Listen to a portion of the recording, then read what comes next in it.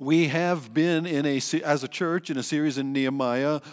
Earlier, one of our deacons, Nate Copper, mentioned the building fund and the progress to those stages 1 and 2, education space that would replace the Chapman building, and that's all very exciting. Anytime a church is building anything, you've got to have a series through Nehemiah. It's written somewhere. If a church is going to build something, well, Nehemiah is the book about building, right? And easily we understand the book of Nehemiah to be a book about building walls, physical things. Actually, in the book of Nehemiah, the emphasis is actually God is using Nehemiah to build his people. The wall is the first opportunity in the book, but the book doesn't stop there. The wall's done, and the book keeps going.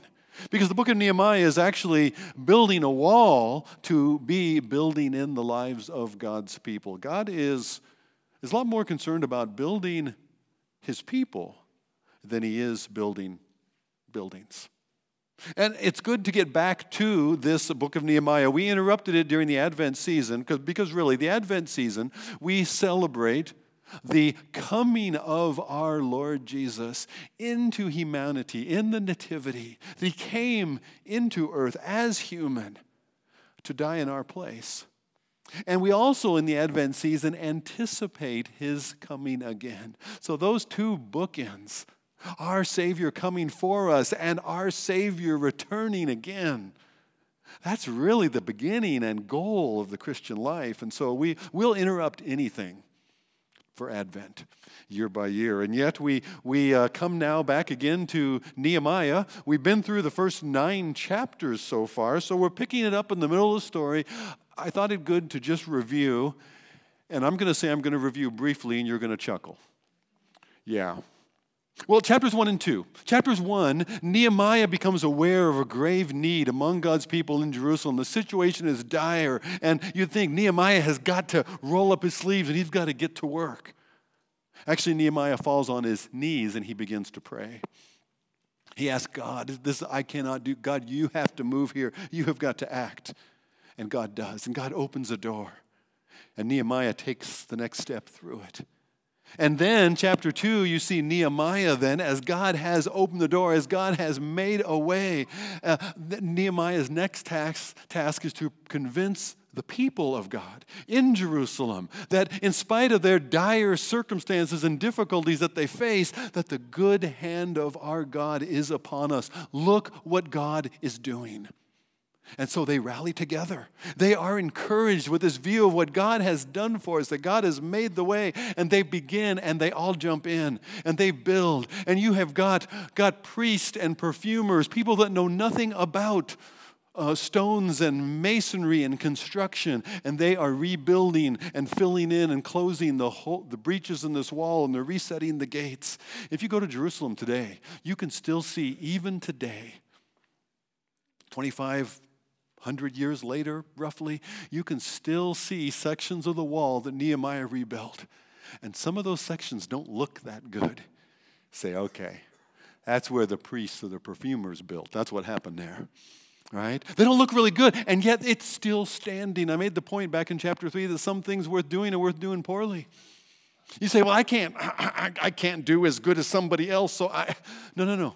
God got them all involved. Everybody in the same way in the church today.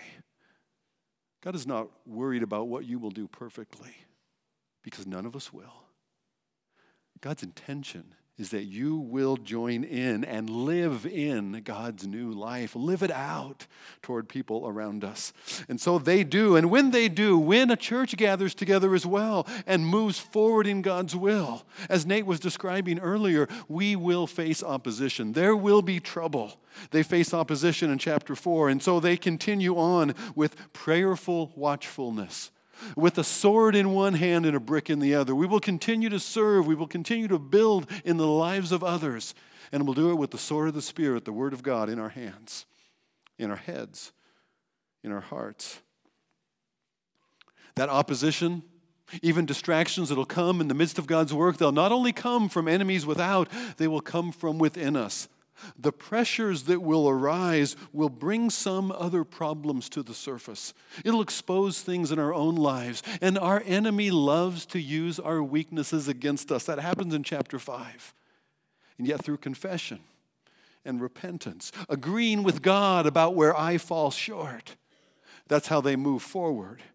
And in chapter 6, moving forward together and continuing in the good work God has given and not letting other distractions and the enemy's invitations take them away from the good work that God has given. The wall is completed in 52 days. Wow. Look what God has done. That look what God has done sets up chapters 8 to 10, where they are looking at what God has done and their response to that. But first of all, chapter 7. Chapter 7 is a transition. Chapter 7 returns to a focus upon not the wall, not the building, but the people. Because that's what the book is really about. This people of God, restored from exile, restored from destruction, where any of the other nations at that time that were swallowed up by these empires, Assyria and Babylon, have never been seen again. And yet, here is Israel. Return to her land, return to Jerusalem, the temple rebuilt, and now the city and its walls rebuilt. God has reestablished them as their people in the place that He has set them in to make Him known to the world. It's a transition back to God's work among, in, and through His people to the world around them. So they celebrate God's salvation. They celebrate God's restoration by hearing from and living in light of God's word, chapter 8. But hearing God's word, if you'll hear it seriously, if you'll commit yourself, as Nate was describing in those D groups, you'll commit yourself to God's word, it's going to convict you. It's going to reveal things. It'll be God's light shining in our heart. It'll be Nathan the prophet's finger on David's chest. And there'll be things where you realize, I have fallen short. I have been unfaithful. What do we do with that? Well, the reminder in chapter 9 is when the word brings conviction because we don't measure up, that's where we call on, that's where we fall on God's forgiveness. That God is faithful even when we are unfaithful. That's the message of Nehemiah 9. Our God is a Savior who restores. And so, we remember His covenant that He has made with us, that He has chosen us to be His people in the world, to live out His new life in the world, and that's what chapter 10 is now concerned with. Nehemiah chapter 10 actually begins or follows from Nehemiah chapter 9 and verse 8. So this idea of living in God's life, spelled out in Nehemiah chapter 9 and verse 38, because of this, because of God's faithfulness, even in our unfaithfulness. Because even though we have fallen short, God has restored us. God has lifted us up. God has lifted us, as the psalmist says, out of the miry clay and set my feet upon a solid rock. So in verse 38, because of all this, we will make a firm covenant in writing on the sealed document are all the names of our princes, our Levites, and our priests. They're going to make a contract. They're going to make a covenant. They're going to make an agreement with God, a solemn agreement, and they're going to put their names to it. And the princes of all the family groups and clans are going to be represented of all the people. Those names are listed now in verses 1 through 27 of chapter 10. I'm not going to read them. My Hebrew's not that good. I wouldn't get them right. Don't you hate it when somebody gets your name wrong? I do. I hate it. I introduce myself and they pronounce my name, Bob, wrong. Good to meet you, Bob. I know, okay, it never happens. But some of you get that. My daughter's surname, Genora, I think. I'm still not sure if I'm saying it right. I'm not going to pronounce all those names, but the point being in all those names is what's going on in chapter 10 is this is a covenant renewal ceremony. And here, these Israelites restored by God back in Jerusalem, to be his ambassadors to the nations, to show the grace and the mercy, the forgiveness, the faithfulness of God to the people around them. And they want to live in light of that covenant. They put their names to it. They commit to a covenant renewal ceremony.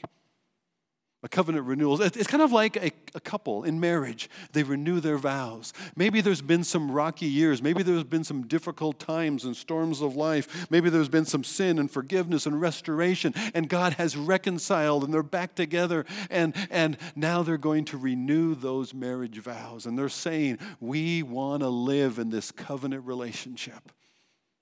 And it's a special time. It's a wondrous time. Look what God has done.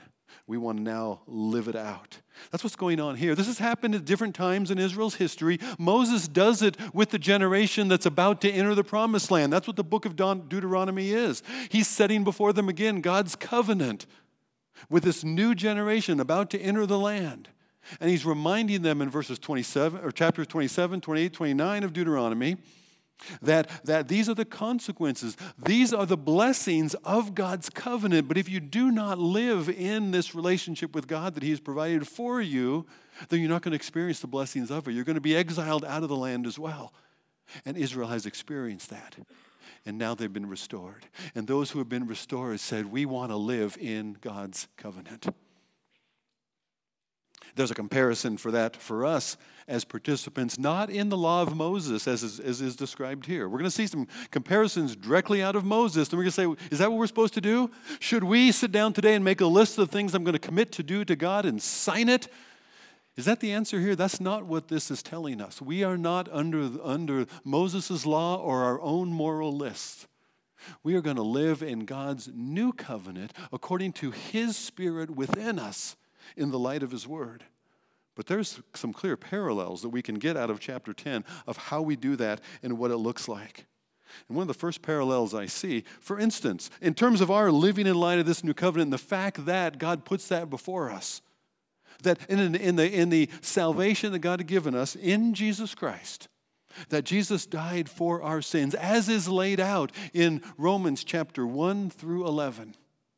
That we sinners are justified by faith in Christ to new life, that we live out in this flesh by the power of the Holy Spirit, according to God's faithfulness, not ours.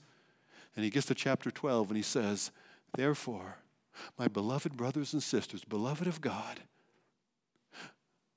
I urge you, I plead with you by the mercies of God, because of and by means of God's mercy toward you, present your bodies a living sacrifice. Live, Paul is saying, in God's new covenant. Live it out. This wonderful new life God has given to you, live in it. Ephesians chapter 4 says the same thing. I urge you to walk worthy of the calling with which you have been called. To live in light of it, to live out. In Ephesians chapters 1, 2, and 3, you have all that God has done for us and made us his own. And then chapters 4, 5, and 6 of Ephesians tell us, well, how does living in that look? Walk worthy of the calling. The walking, chapters 4, 5, and 6, flows out of the calling that God has called us to in Ephesians 1, 2, and 3. So we also are going to live in, and I can't think of a better place out of Nehemiah chapter 10, I can't think of a better place for us to be reminded of this as we start into a new year. You think about New Year's resolutions, and it's good to resolve. I remember an old hymn I used to sing when I was much younger. I am resolved no longer to linger, charmed by the world's delights. Things that are higher, things that are nobler, these have allured, captured my sight. Some of you remember that hymn. It's a hymn of resolve, of resolution. That's what the people are saying here. We want to live with God. We want to walk in his ways. Let's live in God's new life. And one of the things you see right out of the bat is here's our names. We're putting them down. What does that describe for us? How does that relate to us? Well, I remember another old hymn. Is my name written there? In the book, bright and fair. On the page, bright and fair. In the book of thy kingdom is my name written there. Have you committed yourself? Have you entrusted yourself to God's new covenant? That's what we're going to celebrate at this table towards the end of the service. We're going to celebrate that this table, this cup that Jesus said, this cup is the new covenant in my blood shed for you for the forgiveness of your sin. Do you believe God concerning Jesus and forgiveness of your guilt, your shame in Jesus who died for you and rose again? Do you believe God concerning Jesus? That's what it is to participate in God's new covenant. God, I believe you concerning Jesus, my Savior. Is your name written there? Along this list, 27 verses of those who have said, we are in. We commit ourselves, we entrust ourselves to God's new covenant. And if that's the case, then from verse 28, we're going to live as God's people in the midst of other people. That was true for Israel. Israel is going to live as God's people in the midst of the peoples that are surrounding them now in the land. People like the Samaritans, people like the Ammonites we've already met in the book of Nehemiah. They're going to live as God's people in the midst of other people.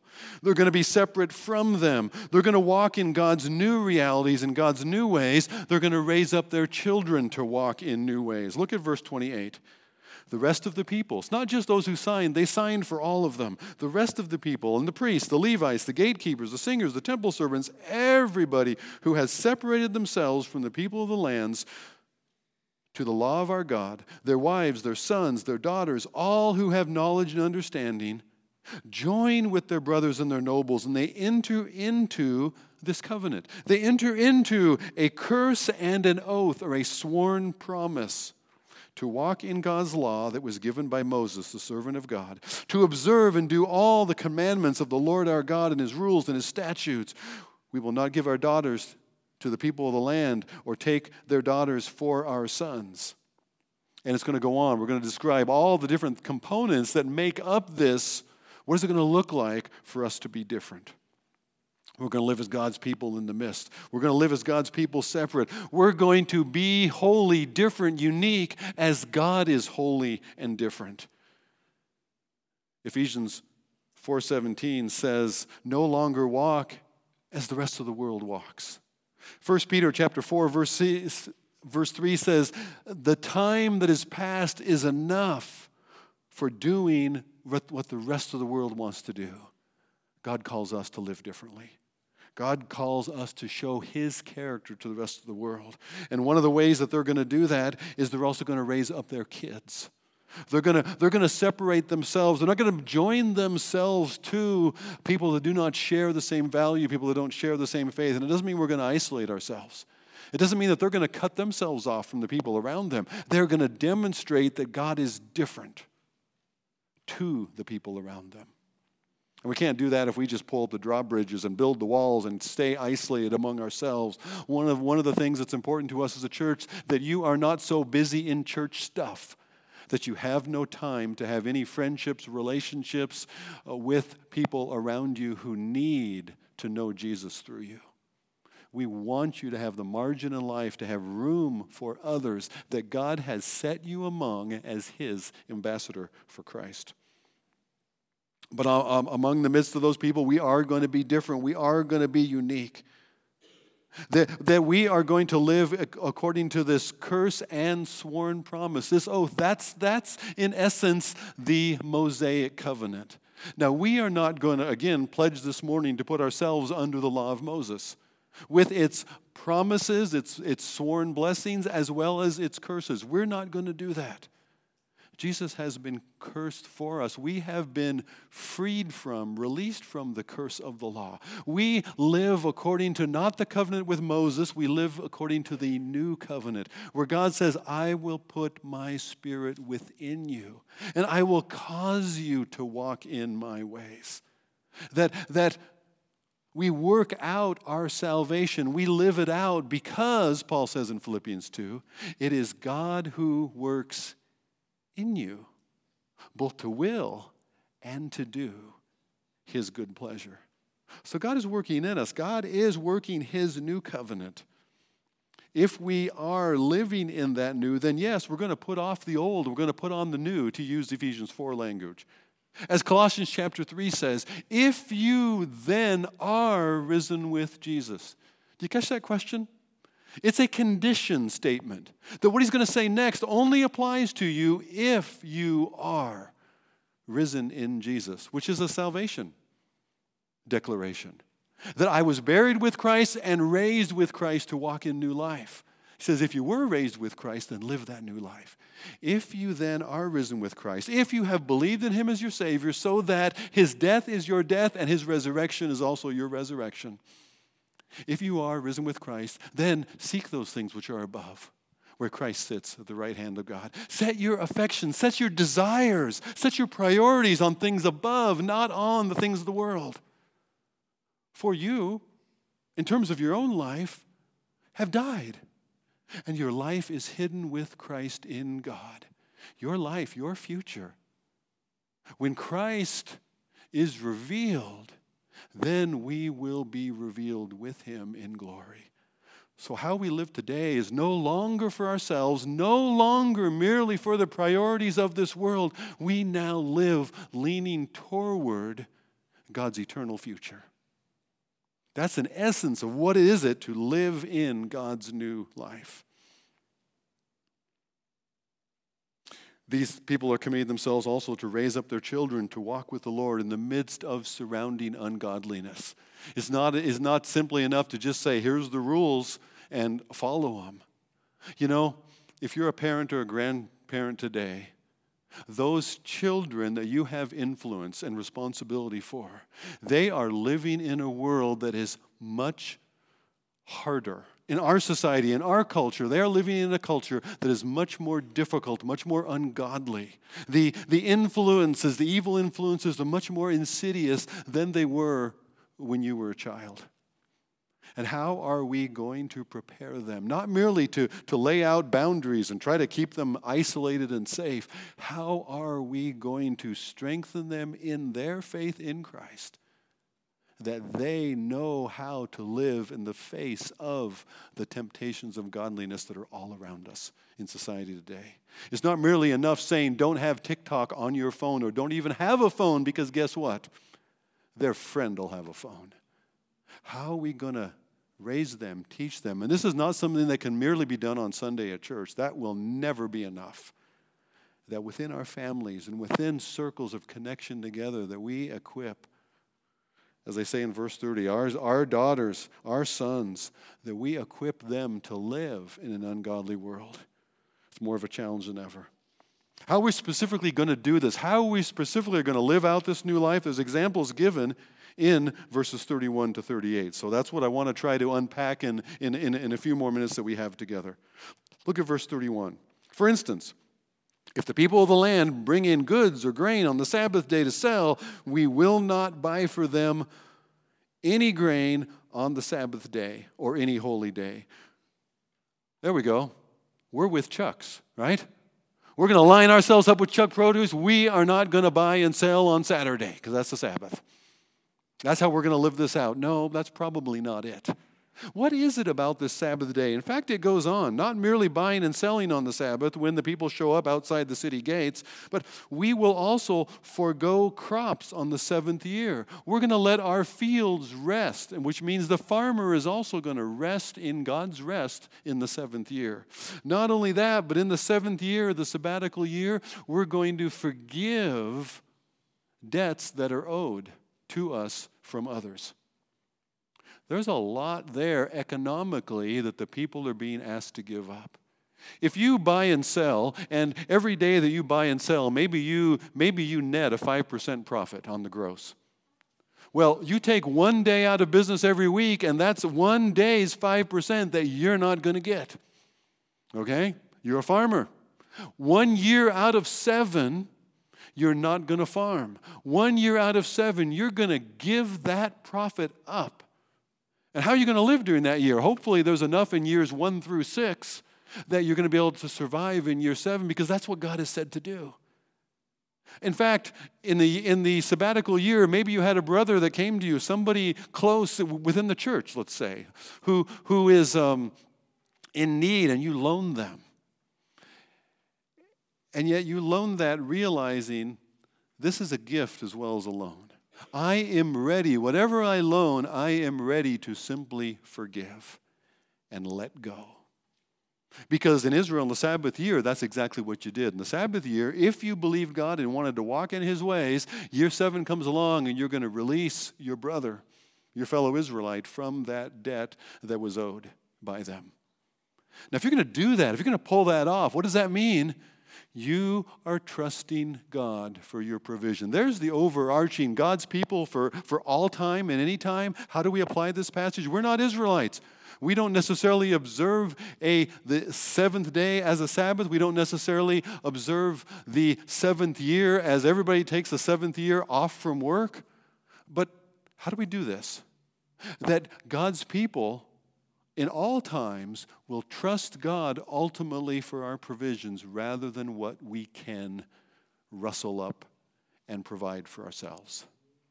So often we will scurry and worry and press ourselves into vocation and career because we have got to provide for ourselves and for others and for an unknown future. And yet our future is not unknown. Our future is not unknown. It is not a hidden secret that there's no way. Our God knows every bit of it. And our God will provide for us. Do you believe that God will provide for your abundant entrance into eternal life? Do you believe that? Because of what God has done for you, how He's shown you His love in Jesus. Do you believe that? That God will provide for you an abundant future in eternal life? Then do you believe that your God also will provide for you according to your needs as He knows them and what will be best for us for all of eternity, that God is able to provide for your needs in the next 7 years? Do you believe that? That God will provide for you in the midst of retirement. And that doesn't come with any promises from Bob the prophet that you're going to have this prosperity or this wonderful retirement. But God knows our needs, and if we can trust Him for eternity, we can trust Him in the immediate. And if you're going to observe a Sabbath day off, or you're going to observe a Sabbath year off from farming, you're going to have to trust God to provide for you just like He provided for the Israelites in the wilderness. In fact, if you're going to give out of what you have for the ongoing needs of church ministry, if you're going to give out of what you have for a building project that's going to benefit future generations, if you're going to give out of what you have for the going forth of the gospel around the world, it's because you trust God that what you give, He's going to provide for you. I can give what I have because God will also provide for my needs according to His riches and glory in Christ. They trust God to provide. Not only that, but getting more specific, not merely in terms of economics, but we will give ourselves as stewards of the life and resources that God has given us. Look at verse 32. We will take upon ourselves the obligation to give yearly a third part of a shekel for the service of the house of our God, for the showbread, the regular grain offerings, the regular burnt offerings, the Sabbath, the new moons, the appointed feasts, the holy things, the sin offerings, for atonement for Israel, all the work of the house of our God, everything that continues to happen day by day and week by week at the temple, that's paid for out of the offerings given by God's people, Israel. And so it is in the church today. That the ministry continues for the building up of the body of Christ and the showing of the likeness of Christ as a corporate community in our surrounding community by the ongoing support, the ongoing giving of God's people. We're going to commit ourselves to that. We will participate, if I could make it general in this way, we will participate in God's worship and in His work among His people so that others also may know Christ. We'll give ourselves to that. We will give something out of the money that we have so that that continues to happen. Verse 33 and 34, or rather I read 33, verse 34. We, the priests and the Levites and the people, have likewise cast lots for the wood offering to bring it into the house of our God according to our fathers' houses at the time appointed year by year to burn on the altar. Basically, the temple has sacrifices. The sacrifices are burnt offerings. The burnt offering, the fire, needs wood. Well, from the days of Joshua forward, they had Gibeonites for that. They could hire that out. They could subcontract that. But guess what? Out of the exile and the return, Israelites returned. The Gibeonites didn't return. Who's going to bring the wood now? Who's going to be the woodcutters and the water carriers? Who's going to do the chores, the various labor and work that is needed to continue the ministry of those sacrifices which proclaim Christ? Who's going to do that? There's day-to-day work. Think of it as family chores that need to be done among the family of God. And we're going to commit ourselves to do those. Now, we can hire it out. There's lots of stuff. And what we are not able to do ourselves, we will hire out. We will pay for services to be done as a church. We do that together. And yet there's something about rolling up our sleeves and together having a hand in the stuff that needs to be done that binds us together as a church family, just as family does chores together. When you have guests come over to your house, they probably don't take out the trash. Maybe as a gesture, they'll offer to help you with the dishes. Maybe they won't. But the responsibility for taking out the garbage, the responsibility for vacuuming the living room, the responsibility for taking out the garbage, those are family responsibilities, aren't they? And so it is with God's church as well. We will commit ourselves as stewards of our lives and our resources that God has given us for the work that God intends to do. Look at verse 35. We obligate ourselves in this new year to bring the first fruits of our ground, the first fruits of all the fruit of every tree, year by year to the house of our Lord. We also will bring to the house of our God, to the priests who minister in the house of our God, the firstborn of our sons and our cattle, as it is written in the law. They would bring the first fruits, not the last fruits, if I could simply say it like that. They would devote the firstborn to God, not the lastborn. Okay, God, you give me enough, and then I'll bring something that's left to you. That's not how it worked in Israel, according to God's covenant through Moses. It's also not how it works in the church, according to God's new covenant. He calls us, in light of all that He has done for us, to present ourselves. It's been said, God doesn't want your 10%. He doesn't. He wants your life. He wants you, your heart, as a living sacrifice. And if God has that, He is not worried about any percent. Present our bodies a living sacrifice. That's what our God calls us to live for Him who died for us and rose again. We will not bring leftovers. We will serve first. We will carve out time. I want everybody within the church family, I want everybody to have a place. This is my place where I know that I give myself away for the sake of others. This isn't something that serves me. This isn't something that benefits me. This is a way that I give myself away for somebody else's blessing and benefit. And it might be something going on here in the church, like teaching here or there, like serving and supporting in a particular ministry, helping in the office, helping in nursery. There's various ways that can look. It might be, announcement I forgot, staying after church today to help put the Christmas trees away. Julie tells me she cannot take the trees down by herself. And I'm not big and strong enough to be the only one to help. So we need a few people to stay to do that today. I was supposed to mention that earlier.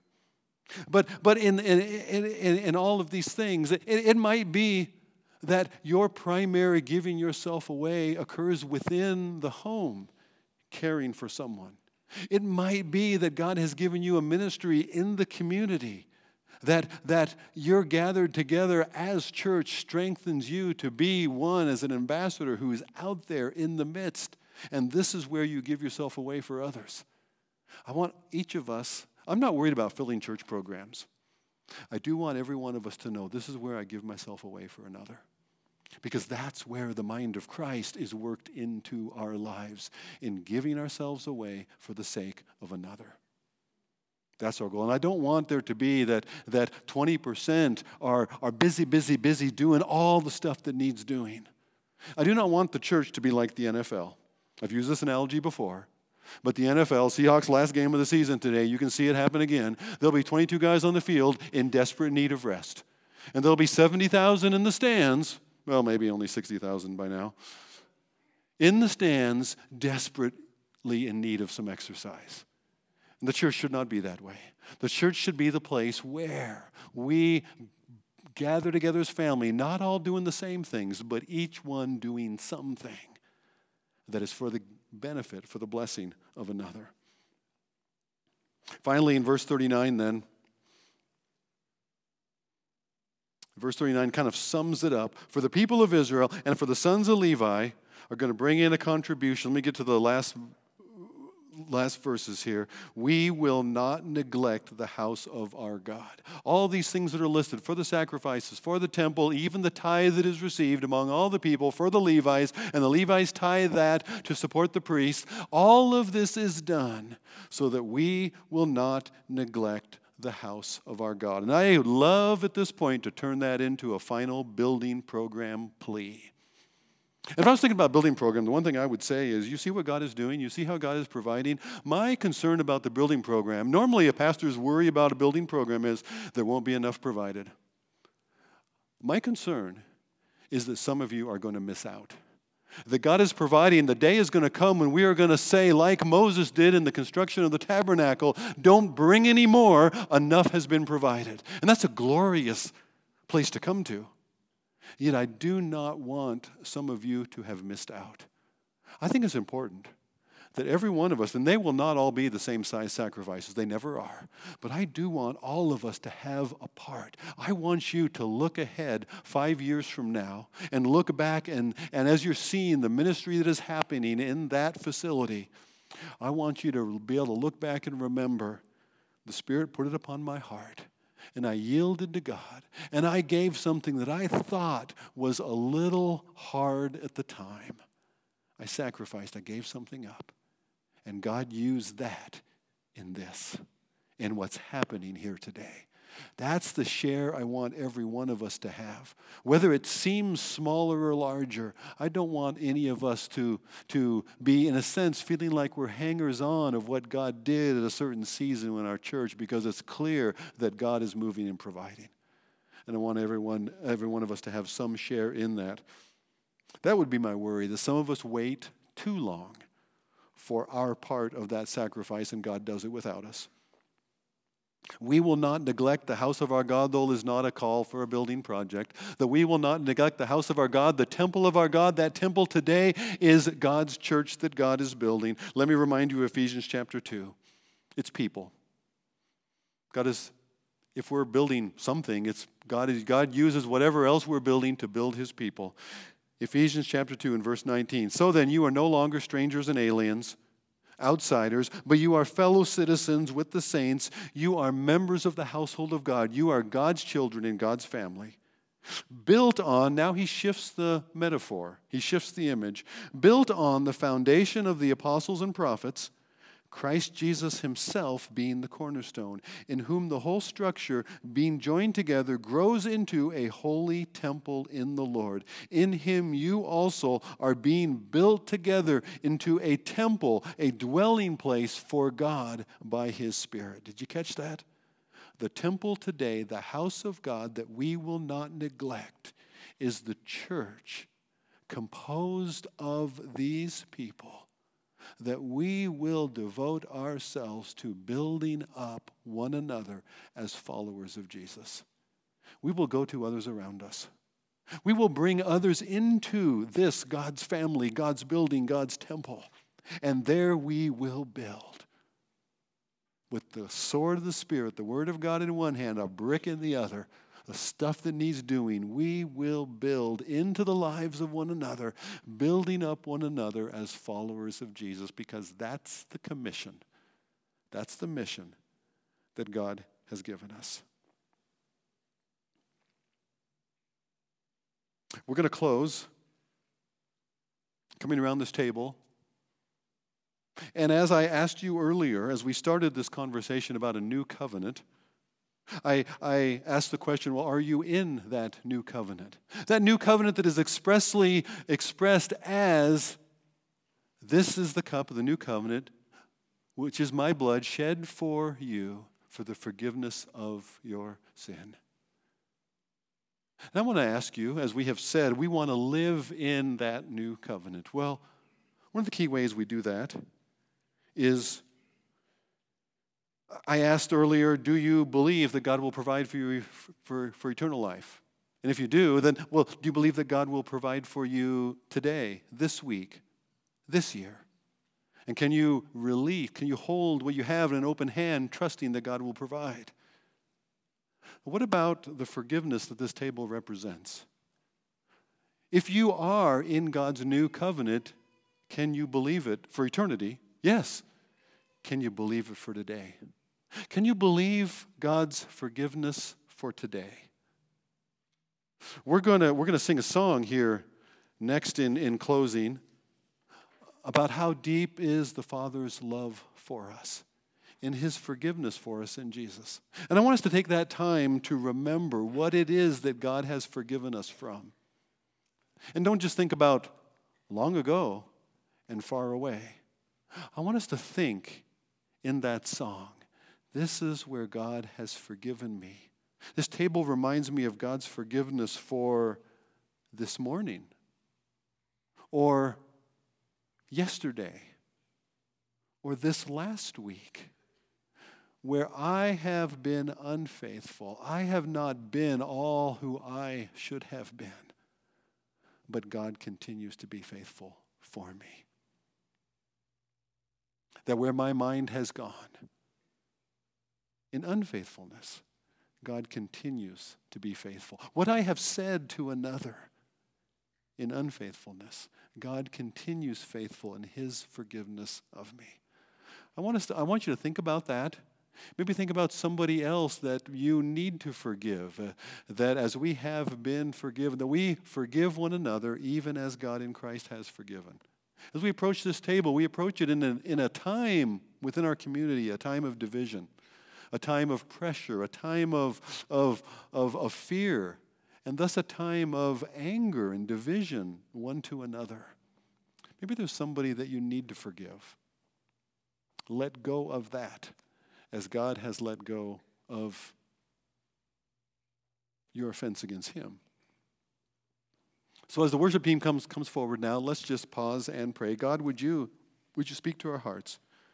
Would you help us, Father, to forgive? Would you help us, Father, to claim your forgiveness even for today, for yesterday, for this week? Would you help us, Lord, to being reminded at this table, Father, to rest in your forgiveness even in the days ahead, and to live it out toward people around us.